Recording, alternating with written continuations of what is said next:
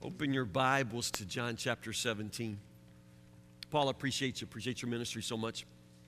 Paul's fun. Yesterday at the wedding, if you've ever been at a wedding that I do, usually the last thing I do is I say, before we leave, if you're blessed to be sitting by the love of your life, reach over and give them a little kiss. You ever see me do that? I do that to encourage at least once a year, then you might get a kiss from your wife or husband. Well, see, Paul's engaged to Rebecca Joy Ham, Richie Ham's daughter.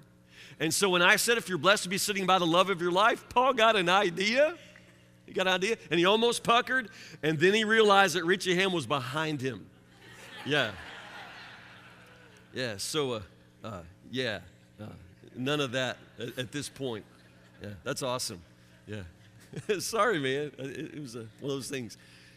John chapter 17 started a new message series this morning, which I told you I felt led toward for about a year. It's a hard sermon series for me, and what I was trying to do this morning was actually I felt like pretty difficult to do in a sermon. I was trying to introduce the idea of blind spots, spiritual blind spots. In a car, you understand there are places that you just can't see. Even with mirrors, you have to be able to turn and look and be aware of the fact that there are things you can't see.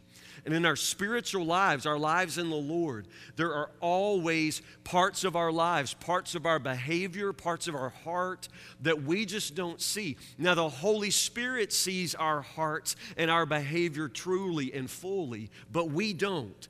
And that's why we constantly need to be coming to Christ, coming back to the Spirit, and letting Him show us Himself, and also importantly, show us ourselves so we can see the blind spots. The big illustration, the big example I use, hopefully to get you to understand what I'm talking about, was the example of slavery. Our great-great-grandparents, as Southern Baptists, I made a point of saying that many of them were slave keepers. I even pointed out that Southern Baptist history begins over the issue of slavery. Were all of you aware of that? Was that new to anybody? Did you understand that? And that's why it's so important, so wonderful that we just elected the very first African-American Southern Baptist president. To be Southern Baptist, to have our history, and honestly, it takes us this long to begin to recognize our brothers and sisters. It's amazing. It's worth celebrating, but it's also, it just raises the question, what took us so long? And when you really think of our great-great-grandparents, some who were keeping slaves, what were they thinking? How could they miss that? How could they read the Bible and go to worship and send missionaries and still think that that's not a contradiction of the gospel? We can see that now. We can look back and say, how did they miss that? That blind spot for them, what we can see. But what I want us to ask now from this point on for several messages, I want us to think about our own blind spots. What are the things that perhaps we're missing? What will our children and grandchildren and great-grandchildren look back on our day, look back at the church of our generation? What will they look back and say, how could they miss that? What were they thinking? Where was the church? Do you have any ideas? Do you see something that maybe the rest of the church, that the church as a whole doesn't see? Can you imagine what our blind spots are? I'll give you two hints, places I think we should look. And again, it sort of goes back to that big example of slavery. I think our blind spots, if you look at Scripture, they often have to do with any place where we fail to see the full worth of a group of human beings. Whenever we diminish the value of human life, then we begin to live in a way contrary to the gospel, and we can begin to have blind spots. And I'm going to speak about this in a subsequent sermon, but can you think of any place in our culture today where we diminish the value of human life? Yeah, Norm? Absolutely. Abortion. Abortion is probably going to be one of those issues that one day they look back and they say, what were they thinking? What were they thinking? And again, we're going to come back to that in a future sermon. It's a blind spot for many people. They just really don't see the scandal of abortion. Yeah. One of the other things I mentioned this morning, and I want us to carry forward, is a blind spot also would be in effect whenever our priorities are not God's priorities. When God has set important values and principles and goals for the church, and the church doesn't share those priorities, then you probably have a blind spot as well. And I want us to look to John chapter 17 tonight to talk about maybe one of those priorities. Jesus is very clear in his words and all through the New Testament that there's a very, very clear word that the church, the body of Christ, is supposed to be unified. In every instance, there is the assumption that the people of God, all those baptized, one in Christ Jesus, are one.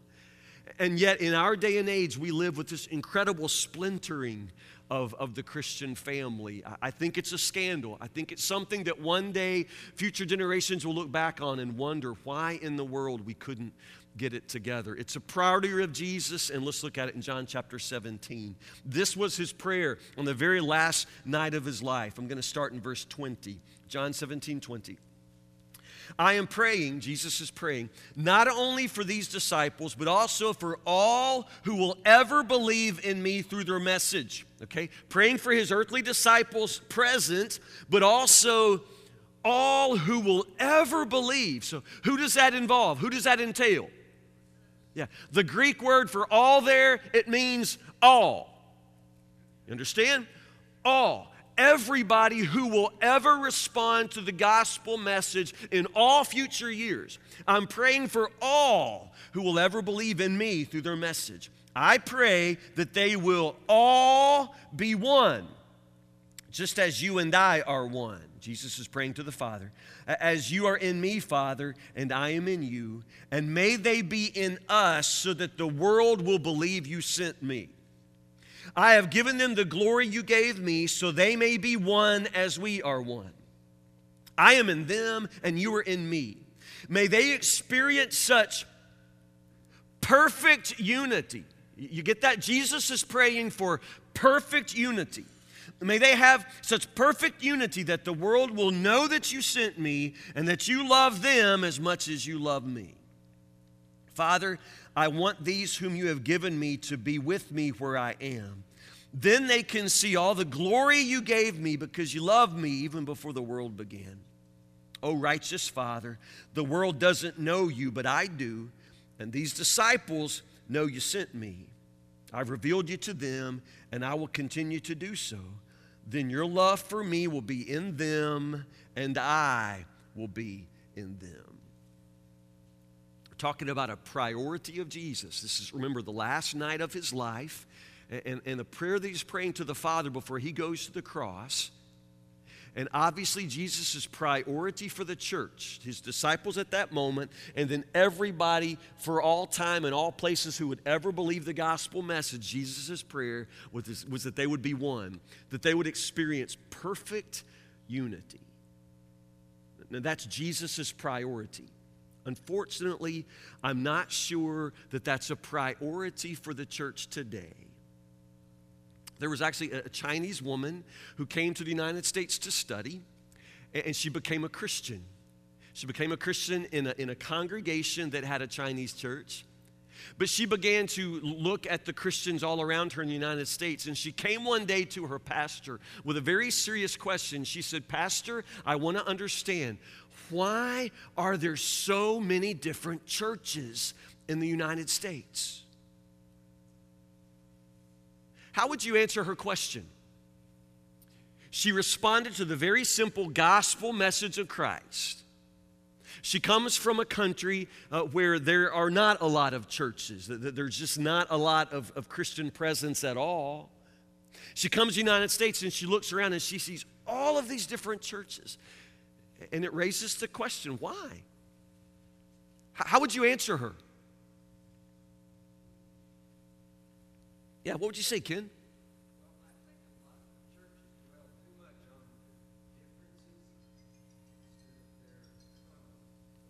Yeah, we often tend to look at our differences, and we are different. Just take a look down your pew right now, and you will probably see several examples of difference.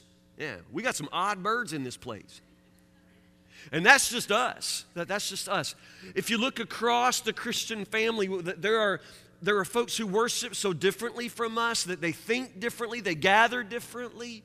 And honestly, those differences are real, that they're real.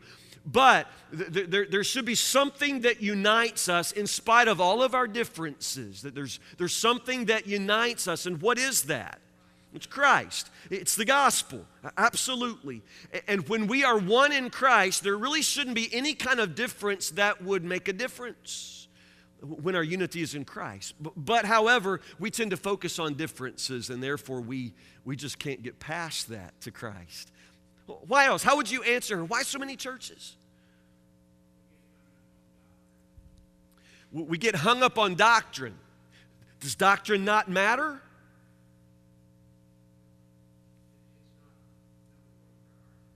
Yeah, not always. Not always. We sometimes get really caught up in differences in doctrine. We'll talk about this more as the message unfolds. Sometimes we major too much on issues that aren't worth making an issue of, very small doctrinal differences. In other words, we don't always know the difference between a major doctrine and a very, very minor thing. We don't always know the difference between something big and something small. What else? Why so many churches? Remember, we are a church that we feel like God has called us to plant more churches. Are we part of the problem? Joe Neal says probably. Yeah. Why would we plant more churches? If there are already too many, if we've done confused this Chinese woman, why plant more? Why do we need more? There's still a lot of people who don't know Christ. Yeah, remember, as God has called our church to plant churches, that church planting is an outgrowth of evangelism. It's an outgrowth of evangelism. We're planting new churches because we want to reach new believers. New churches for new believers. We're not just trying to plant churches so that church people who are bored with the church they're in can go try a new church. You understand? And that's a very important distinction. We want to plant new churches because we want to reach new believers. Church planting should be an outgrowth of evangelism and not just some sort of protest by Christians who can't get along. It's the Christians who can't get along that is the offense to Christ. Do you understand that? It's an offense to Christ in the biggest sense and in the smallest sense. To whatever degree in this local body, I told you to look down your pew and look for the weird people. I'm telling you, they're here. They're here. It's just our church. We're all weird. Understand, when I said that, the rest of the pew was looking at you. It's just part of it. We're human beings. We're all different. And because we're different and because we're human and because we still have a sin nature, we're going to have difficulty in relationship. This unity isn't something easy. If we could do it without Christ, then we wouldn't have needed to have Christ die for us. You understand? This is something that Christ purchases with His blood. This is valuable, and it's a kind of miracle that all of us can come together, different as we are, and find unity in Christ. It's a miracle. It is, of all things, the one thing Jesus says, when the world sees this, they're going to know that I came from God. When the world sees this church loving each other, then the world's going to know that the gospel is true. It's that kind of miracle. It's a miracle. When people as different as we can be can still love each other in Christ. That's beautiful. It's also exactly why the devil works so hard to turn us against each other. Did you understand? To whatever degree we allow anything to separate us, that is an offense. It's a scandal. It's not okay. It's not okay. It is not okay that you stay mad at somebody even in this church. That's not okay. Not even okay if you just figure out that you'll go to 8:30 and let her go to 11 and you don't ever have to see her. Do you understand? That's not okay. It's not okay. It's not okay when Christians can't get along. That's not a small thing. It's a big thing. Jesus makes it a big thing. He prays for perfect unity. In the same way that I am in you, Father, Jesus prays, let them be in me and love each other with perfect unity. It's His priority. What's wrong with us? Now, I would say that there are legitimate reasons sometimes to make distinctions between us and other groups, and those reasons would be purely doctrinal. There are groups that we probably can't have perfect unity with because I'm not sure they're in Christ. But most of the time, that's not what's holding us back. Let's be honest. There's a large church in the United States recently who experienced a rather painful church split. You think it was over doctrine? It hardly ever is. You know what it was over? Baseball caps. Yeah, I wish I were making this up. Recently, there were two teenagers in a large church who were playing on the school basketball team. They went to the state tournament. They were great Christian guys who stayed out very late playing ball, got back in early in the morning, but they still came to church. They did change clothes, but they didn't have time to shower, so their hair was all matted and ugly and awful. So they asked permission from their moms to wear baseball caps to church. Their moms thought it would be better if they just came to church in their baseball caps and if they didn't come. So the mother asked the pastor's permission. Can these boys today just wear their caps? Because honestly, they've been out all night long. They haven't had showers. They look awful. And the pastor said, sure, fine. One day, that's not going to matter. Y'all are holding your breath, aren't you? So one Sunday, two boys came in church with baseball caps on. It was an exception. It was okay. Nobody had a problem. The thing is, the next week, when they probably had time to take showers and they probably had time to do their hair, they wore caps to church again. It sort of became a habit. They started wearing baseball caps every Sunday, some of the boys in the youth group. Again, this is a pretty big church. Well, then people started complaining. And so eventually the deacons called the pastor and said, Pastor, you're going to have to do something about these baseball caps. People are complaining. Now, the pastor felt very conflicted. Really, it was a difficult spot. What would make the pastor's position difficult?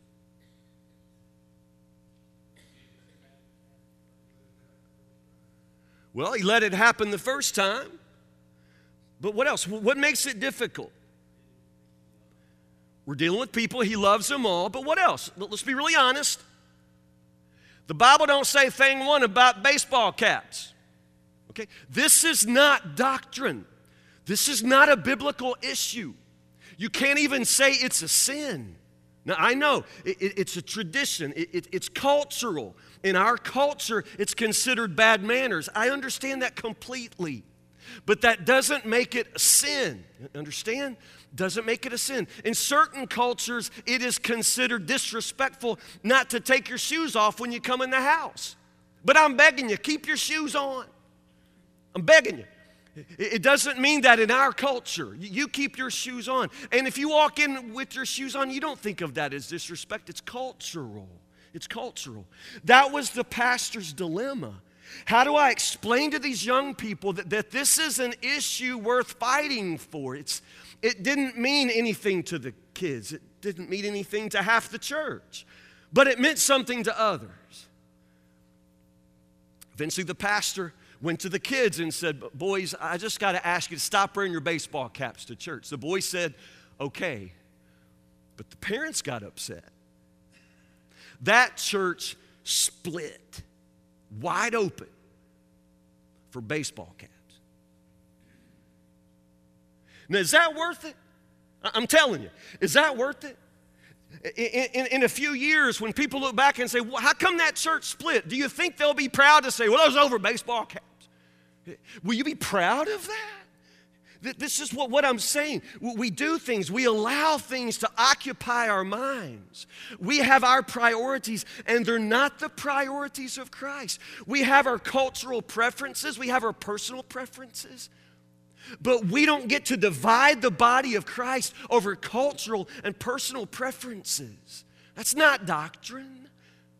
So many churches that split. One of the reasons there's so many churches is because people are so cantankerous and people are so unforgiving. They would rather just split the church than do the hard work of sitting down and loving each other. They'd rather just walk off, blow the church wide open, than learn how to love and forgive and show patience and love and joy and all the fruit of the Spirit. It's just easier to split the church than it is to live like Christians. And that, my friends, is reprehensible. It's inexcusable. It is an incredible contradiction of the gospel. Do you understand what I'm saying? Churches split over the color of the carpet. Churches split over what side of the room they're going to put the piano on. Churches split most of the time for the most ridiculous things. And the devil wins and the devil laughs every time he can make us turn on each other over something that doesn't matter. And 9 times out of 10, it doesn't matter. We don't seem to know the difference between an issue that's important to take a stand on and an issue that would be most important to just learn to love each other over. Now, having said that, there's some important issues we face these days. And unity in the body of Christ is becoming very, very difficult. I don't even really know what some of the answers are. This past week, I read an article about the Episcopal Church in the United States. And my wife grew up Episcopalian, and my wife's family is a very fine Christian family from the Episcopal tradition. My in-laws attend a very fine Episcopal church in Florida. I mean, it's a great church. And my impression of the Episcopal Church in Bowling Green is very positive. They're my brothers and sisters, but are you following what's happening in the denomination, the Episcopal denomination? It's incredible. Years ago, that they appointed an openly homosexual man as an archbishop. He abandoned his wife and family in order to go be with his same-sex partner. And then he was elevated in the church, not just as a regular priest, but as a bishop. And he's actually a very famous spokesman for the church now. How is that not shameful? But it's beyond that now. In the last few weeks, the Episcopal Church in the United States voted to affirm transgendered priests. We're talking about priests who might be men but dress like women, and they're allowed to stand in the pulpit and speak for God. Do you understand? This is the kind of thing that the denomination, the Episcopal Church, is now beginning to lean toward. Do you understand? At the Episcopal Church's most recent conference, they were unable to pass a simple resolution affirming that Jesus is Lord. They couldn't agree on a statement that just simply said Jesus is Lord and is the way to salvation. I'm not one to criticize other groups. Y'all know me well. But I don't know how we can have any kind of unity with people who can't affirm that Jesus is Lord, who can't affirm that Jesus is the way to salvation. I don't really understand anymore a denomination that wants to call itself Christian, but honestly, their priorities are no longer Jesus' priorities. Take a look at this passage with me. Don't take my word for it. Let's look at the priorities of Jesus in this passage. I want to read through some of these verses again. I'm praying not only for these disciples, verse 20, but also for all who will ever believe in me through their message. I pray that they will all be one, just as you and I are one. As you are in me, Father, and I am in you, and they may be in us so that the world may believe that you sent me. I've given them the glory you gave me so they may be one as we are one. I am in them and you are in me. May they experience such perfect unity that the world will know that you sent me and that you love them as much as you love me. We can stop there. What are Jesus' priorities for the church? The big one we've been talking about all night, a divine kind of perfect unity, a divine unity. But where does this unity come from? Jesus explains it. It's simple. Where's it found? In Him. It's in Him. It's a divine, perfect unity that's only achieved for all of us in Christ. We're united in Him. We will never unite around a single presidential candidate. You understand that? We'll never unite around worship styles. We'll never unite around every little detail of how to run the church, but we should unite around Christ. We all follow Christ and pursue Him and make truth and holiness of Christ our priority. And then we can get along with everybody else whose priority is the truth and holiness of Christ. Understand? There's perfect unity in Christ. What else? What are Jesus' priorities? They may be in us so that verse 21, the world will believe. It's the gospel, the spreading of the gospel, the salvation of the world is one of Jesus's. It is Jesus's driving passion. It's why he came. God loved the world so much that he gave his only begotten son. Do you understand? It's the winning of the world. The salvation of the world is Jesus's passion. Perfect unity for the church, and then the advance of the gospel. The gospel. While we are busy arguing over the things we argue with, you understand the world's not hearing the gospel. What else? Perfect unity, the gospel, the salvation of the world. Verse 22, I have given them the glory you gave me. And Jesus has much to say about his glory. They can all see the glory you gave me because you loved me even before the world began. One of Jesus' priorities is the glory of God. The world must see God's glory, and God is not glorified when we fight. The glory of God and also his love. One of Jesus' priorities, that we experience the kind of love that Jesus and the Father have for one another. What are the priorities of the typical church today? Jesus' priorities: unity, salvation of the world, the gospel, God's glory, God's love. What are the priorities of a lot of churches?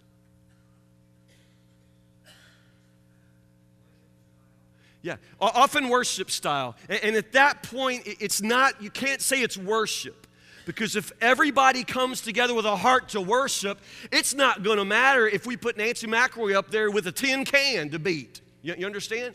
If everybody comes with a heart to worship God, then God's going to be worshiped. But when we come with this desire to have ourselves pleased, to enjoy something, you understand? Worship isn't for our enjoyment, it's for God's glory. So we end up focusing on worship style. And honestly, it's one of the big reasons that churches split these days, because they can't agree on the worship style. My hunch is if you're fighting about worship style, nobody's worshiping anyway. You might as well close the doors. It's God. Worship's for God. It's for God, not for us. Not for us. Yeah. But often the priority becomes, make sure Sunday morning is a show that I can enjoy. Yeah. What else? Our priorities, the typical church priorities. Yeah, just the routine. Don't change anything. Keep it like it is. Make sure you start on time. Make sure you end on time. And it is 2 minutes till 7. We're sunk. We're sunk. Yeah, just a certain kind of make sure you meet my expectations. Make sure that Sunday school class runs in a way that pleases my kid. Make sure we start and end on time. Yeah. What else? Typical church priorities. What do people want? Yeah. Programs. I want something for all of my kids. Yeah. One of the problems we've had with dinner groups through the years is that when people sign up for dinner groups, they get really mad because they want to make sure that in a dinner group they've got a best friend for every member of their family. Really? Man, this isn't going to go well. You understand? It's just this desire that every single member of my family must be catered to. Oh my goodness. Yeah, you're going to be so disappointed. Yeah, our priorities are often very, very different from Christ's priorities. Yeah. Go back to verse 17. Verse 17. I want to back up a little bit and pick up these priorities from Jesus. Again, it's still the same prayer. Jesus says, make them holy by your truth. Teach them your word, which is the truth. Just as you sent me into the world, I'm sending them into the world, and I give myself as a holy sacrifice for them so they can be made holy by your truth. I just want to wrap up here. If our goal is to have the kind of perfect unity that Jesus prays for, that Jesus longs for, how will we ever have that? Now, honestly, I think a lot of churches is fine. We don't need to apologize for that. Everybody in the United States can't go to the same church. And honestly, sometimes the body of Christ is experienced best in a smaller group. We have to apologize for having lots and lots of small, medium-sized churches. That's probably healthy and wonderful. There's nothing wrong with that. There's nothing wrong if some people want a certain kind of, if they feel that they are just called and bent toward a very traditional kind of worship style, they can get together and worship in the way that glorifies God for them. None of this, I think, is an offense to Christ. So what kind of unity are we talking about? If we're not literally going to get in the same building, if we're not literally going to just affirm everything everybody else affirms, what are we talking about? I think there are two kinds of unity, and you can think of it this way. I think there's a visible unity, an external kind of unity, and a lot of people only think of unity in this way. This is the external, visible kind where everybody gets together for the presidential prayer breakfast, but nobody can say anything that might offend anybody, you understand? It's just an external, and sometimes it's even false. It's not genuine unity because it's just a show. It's a kind of ecumenical movement that just affirms everybody and it presents kind of a unified face, but it's external. And often the people who talk most about unity, that's what they're interested in. Nobody can talk about anything significant. We're just all going to put on a unified face. And certainly that's not what Jesus was praying for here, just a unified face. I think the genuine unity is more invisible. It's more hidden. In other words, I should be able to recognize a brother or sister, anybody who's in Christ. But when I say in Christ, it's everything that Jesus talks about here. To be in Christ means to be passionate and pursuing His truth. You understand? There is truth. It's not that you can preach anything you want to preach. It's not that you can say anything you want to say. At some point, you begin to preach things that are not Christian truth. And when you cross that line, we're not going to have perfect unity. The unity comes from the truth of Christ and the holiness of Christ. God bless the Episcopalians for their effort to love homosexuals. I love homosexuals. God loves homosexuals. But that does not mean that we no longer preach the message of holiness, that we no longer teach people that God has boundaries for our lives, and you just can't make any choice you want to make and become a minister, but even call yourself a Christian. Jesus says, make them holy, but by my truth. If people aren't pursuing the truth and holiness of Christ, then I'm not sure we can have perfect unity. Because the unity comes from Christ. It's being in Christ. Now, having said that, do you understand? There are so many people who love Jesus. And so many people in so many churches and so many denominations, they love Him just like we love Him. And they're pursuing His truth just like we are. They're passionate for the Bible. They love God's Word and they're pursuing holiness. And their worship service may look different from ours. And they may do things a little bit different. But when it comes to Jesus, they call Him Lord. And they worship Him with whole hearts. And I'm telling you, if there are people like that, then we are one with them. Perfect unity with anybody who's in Christ. You understand? So it is complicated. It is complicated these days. A lot of people call themselves Christians, and a lot of churches call themselves Christian churches, but they no longer have the priorities of Christ and His truth and His holiness. And I'm not sure we can have unity with them because we don't have unity of faith. But when there's unity of faith, there's not really anything that can divide us. Understand? When there's unity of faith, there's just not anything that can divide us. So in the world, as a church, let's look for partners. Let's look for brothers and sisters in Christ. And don't be surprised where you'll find them. You'll find some in the Catholic Church. God bless them. You'll find them in the Orthodox Church. You'll find them up the street at the Church of Christ. You'll find people all over the place who call on the name of Jesus and love Him as Lord. And if they love Him like that, then I'm very, very confident we can love each other. So be open-hearted. And accept those whom Christ has accepted. And let's be willing to love and partner and celebrate wherever we find people who love and preach Christ, just like we love and preach Christ. Remember when they came to Paul, they said, Paul, there's some guys out there that they're preaching Jesus, but they don't preach Him like you preach Him. What did Paul say? If Christ is preached, so be it. You know, that's bottom line. Christ is preached, then we can be in unity as long as we focus on Christ.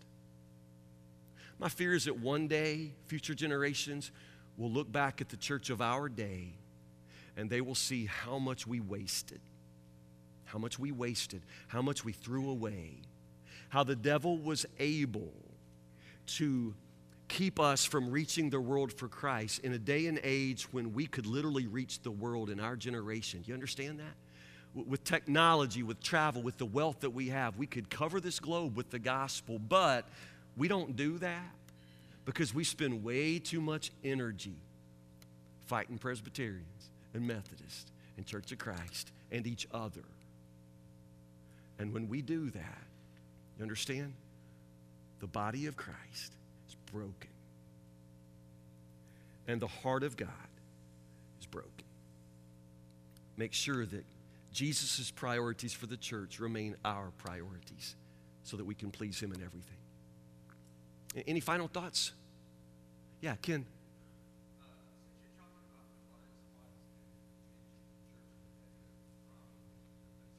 Yeah.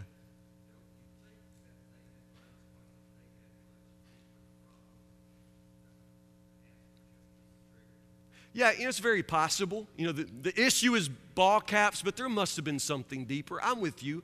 When the pastor goes to the teenagers and the teenage boys are mature enough to go, okay, we don't have to wear caps, but the parents all flip out. I mean, the boys were willing to say, okay, we don't have to wear caps, but the parents flip out. Yeah, I just begin to wonder, where's the maturity in this whole group that baseball caps would become the issue? There's got to be a deeper deficiency in a fellowship where something like that would break them. Yeah, Ken, go ahead.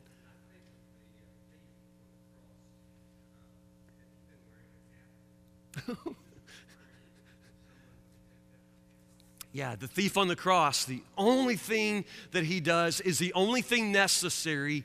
He calls upon the mercy of Jesus and is guaranteed his salvation. Yeah. Wow, that's good. That's good. Anybody else, anything? Yeah, Jimmy.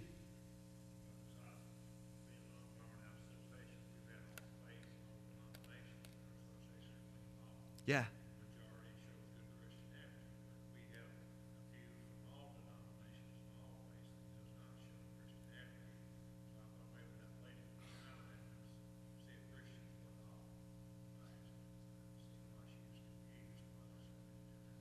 Yeah.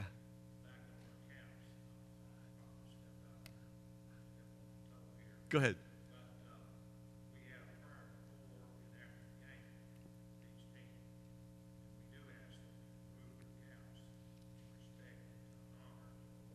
Yeah. Yeah. I don't see any problem with that, Jimmy, and most people appreciate that sign of respect. Yeah. Yeah. I agree. But the point tonight, Jimmy, is that there are many, many ways to honor Christ and also many ways to dishonor Him. And we have to be careful that in our blind spots, we don't dishonor Christ. Yeah, that's good. That's good, Jimmy. Any others? Then let's dismiss with a word of prayer. Everybody stand together. It's been such a good day. I love our church. I love our church. I preach sometimes like